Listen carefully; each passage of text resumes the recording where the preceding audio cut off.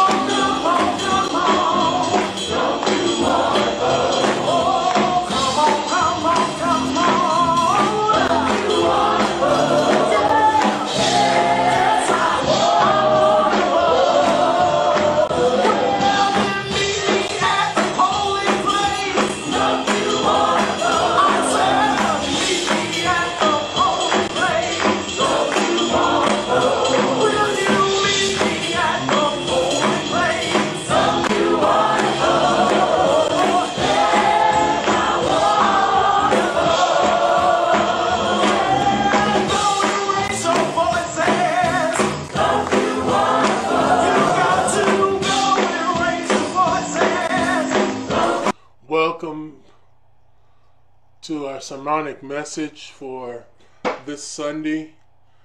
Listen for our text coming from Matthew, the 21st chapter, verses 33 through 46. Listen to another parable. There was a landlord who planted a vineyard, put a fence around it, dug a wine press in it, and built a watchtower. Then he leased it to some tenants and went to another country. When the harvest time had come, he sent his slaves to the tenants to collect his product. But the tenants seized the slaves and beat one and killed another and stoned another. Again he sent other slaves more than the first, and they treated them in the same way. Finally, he sent his son to them, saying, "They will respect my son." But when the tenants saw the son, they said to themselves, "This is the heir. Come, let us kill him and get his inheritance." So they seized him and threw him out of the vineyard and killed him. Now, when the owner of the vineyard comes, what will he do to those tenants? They said to him, "He will put those wretches to a miserable death and lease the vineyard to other tenants who will give him produce at the harvest time." Jesus said to them, "Have you never read in the scripture, the stone that the builder rejected has become the cornerstone? This was the Lord's doing, and it is amazing in our eyes. Therefore I tell you, the kingdom of God will be taken away from you and given to a people that produces the fruit of the kingdom. The one who falls on this stone will be broken into pieces, and it will crush anyone whom it falls." When the chief priests and the Pharisees heard his parable, they realized he was speaking about them. They wanted to arrest him, but they feared the crowd because they regarded him as a prophet. Thus has been the reading of Matthew, the 21st chapter, verses 33 through 46 of the New Revised Standard Version. The word of God for the people of God. Thanks be to God. Amen. Let us pray.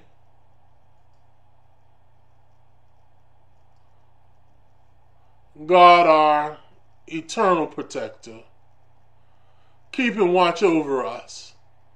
Help us to do those things necessary to be the God understandings of how to use and walk in your word.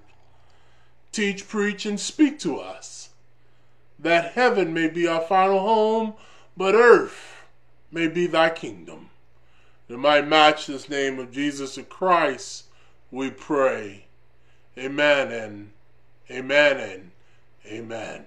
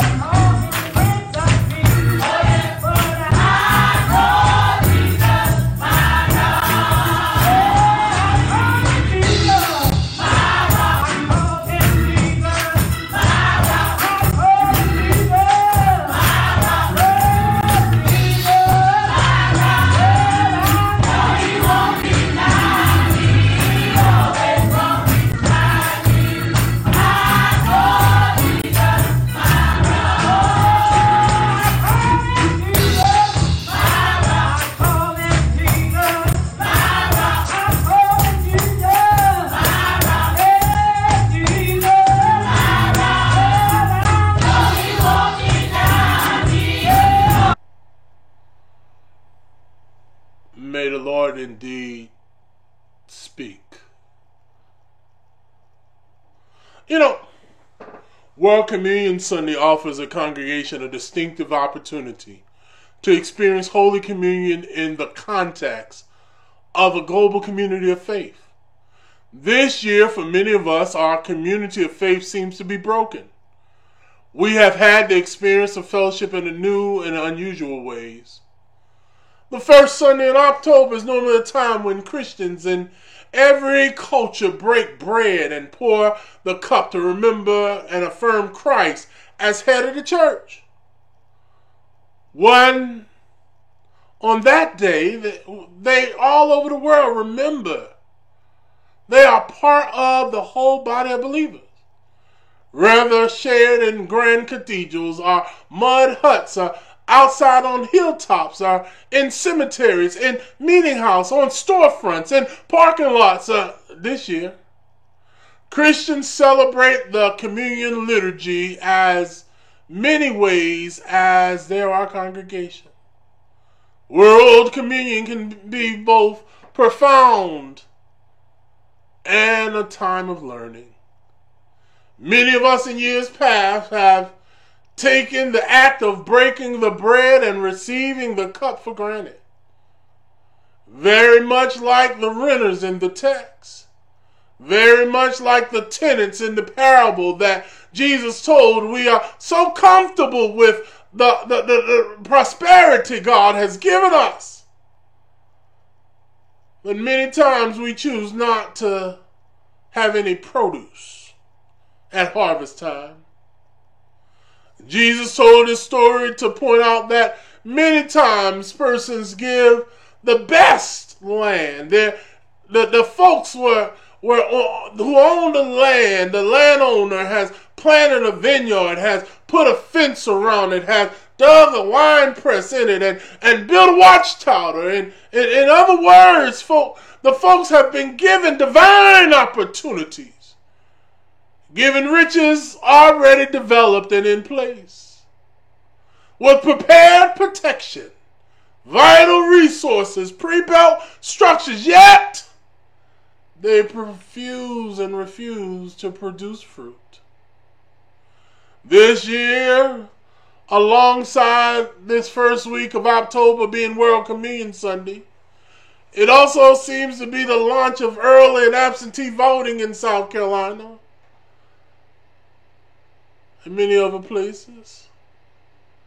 It brings to mind a small writing entitled to the colored men of voting age in southern states, subtitled What Colored Men Should Do to Vote, a pamphlet from the 1900s.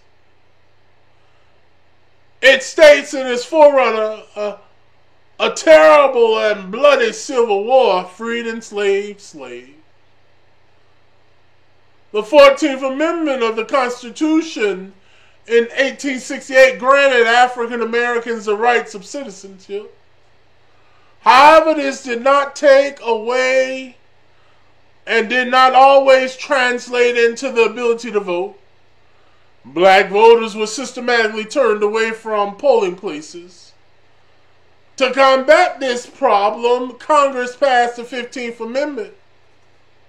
In 1870, it says, the right of citizens of the United States shall be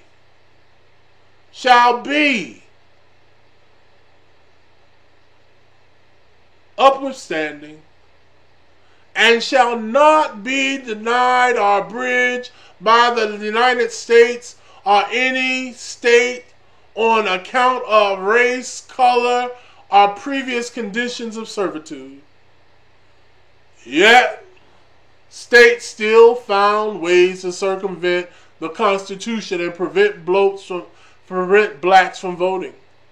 Poll taxes and literary taxes, fraud, intimidation all turned African Americans away from the poll.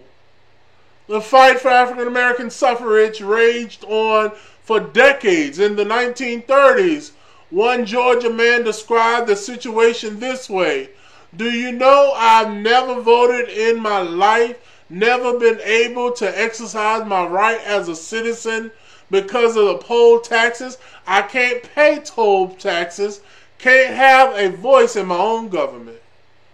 Demonstrators marched in the streets holding signs during the March on Washington in 1963. Many brave and impassioned Americans protested. Marchers were arrested, even died working towards voting equality. In 1963 and in 1964, Dr. Martin Luther King Jr. brought hundreds of black people to the courthouse in Selma, Alabama to register. When they were turned away, Dr. King organized and led protesters that finally turned the tide of American politics. Finally made a way for blacks in America to vote, to produce the fruit, hear me now, of democracy and vote. Yet President Donald Trump at a Grand Rapids, Michigan post-election rally thanked black voters who did not vote. And I quote, "The African American community was great to us," he said. "If they had any doubt, they didn't vote." And he continued, "This was almost as good as if they had voted for me." Following the president's last election, the reporter Sabrina Travers interviewed various black men and women in black Milwaukee neighborhoods, many of whom choose not to vote, that narrowly awarded its 10 electoral votes to Trump. The reporter described a location that mirrors a lot of such places across the country. One where both the majority party candidates left black voters unexcited and were politically disillusioned, much like the vacant and boarded up houses many of us see in our own neighborhoods. One man, she remarks, his name was Cedric Fleming. He's 47 years old. A 47-year-old barber. Lost his health insurance after his divorce. He struggled to find a replacement plan and finally settled on a $300 a month affordable care offering. The plan was just cost too much, leaving him frustrated and disenchanted with the government. He says he now refuses to vote. Many can relate. Cedric said, "Ain't none of this been working." He remarked, referring to the pocketbook politics in general. He said, "I did not vote." The black population is littered with Cedric Flemings. People like Fleming heard those same concerns, and nevertheless, on election day, last election, they stayed home. Did non-voters worry about the people when they chose not to vote? Those who didn't vote failed to be their brother's keeper. They need to get it together. They failed to be responsible tenants or responsible renters. They failed to produce harvest for the blood, the sweat, the tears their forefathers and mothers marched and died for. But there is still hope. And I want to leave you today with 3 tips for tenants/renters, and maybe inspire some non-voters this year, this World Communion Sunday, to become good tenants, good renters. Three main points, and I'll let you go home. Number 1, if you're going to vote, you need to review the lease. You need to know the rules of agreement. Know what you signed up for carefully. Be ready for the conditions of tenancy. Before you sign on the dotted line, your lease, your rental agreement may sometimes contain provisions that you might find unacceptable. For examples, in some rental agreements, there's stuff against guests, or pets, or design alterations, or running a home business. Don't blame the landowner if you don't know the produce that you're responsible for. President Barack Obama said some Saturday nights ago, he'll take it personal insult if African Americans in the community and in the country don't turn and vote in the presidential election. We got to do certain things to be citizens.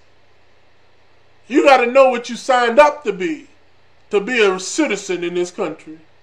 Number 2, you got to demand repairs. If stuff is torn up, you don't just sit around and let it remain torn up. You do something about it. And many of us are missing the opportunity of demanding repairs. When you're living in a house and the water isn't working, you don't just keep renting and water isn't working. If you're a renter, you contact the landlord. And many of us are going through this country like we don't have a landlord, like there's nobody we can reach out to. We allow folk to get in office and then we turn our back and pretend like they're going to do the best thing for us even when we don't tell them what we need. But if you're going to be a good renter, if you're going to be a good tenant, you better demand repairs when things break down. Number three, you need to protect your security deposit. Hello, somebody. When you have put in, you need to make sure that when it's all said and done, you get out. I think many of us have missed the opportunity. We've been bleeding and sweating and working, but we don't want to take care of our security deposit. You know, security deposit, that's a real thing. Many times before you move in, I know when we moved into our current situation, we had to put down one first month and last month. Rent was about $1,600, so that's $3,200 before you move in. And if you take care of the property, you get half of that out when you move out. Hello, somebody. If you're going to invest in something, then you should at least have the dignity to try to keep it neat and in order and in safe working condition. So when you have to move out, you can at least get what you put in. Let me bring it home. I'll let you go about your day after I tell you this. Matthew in the 21st chapter, 33rd verse through the 46th verse. What Jesus was saying was God has given humanity everything you need to produce, to bear product, to bear fruit in the kingdom of God. What I hear in the text is God has given you everything, black people. God has given you, America, everything you need to vote. So instead of doing like they did in the Old Testament Bible and the New Testament Bible and killing all the prophets that spoke and taught about justice, love, and righteousness, instead of reaching down and killing the owner's son, Jesus, when you see him coming at harvest time, what you need to do at harvest time is bear fruit. Do you hear me? Bear fruit. Do you hear me? Bring in the harvest. Instead of trying to persecute folk that are trying to help you, bring in the harvest. Instead of trying to talk down and tell how bad folk are, bring in the harvest. We need to produce harvest fruit. We need to produce harvest fruit. When election time comes, we need to vote. Oh, I hope you hear me, church. We need to vote. And we need it more now than we ever have needed it.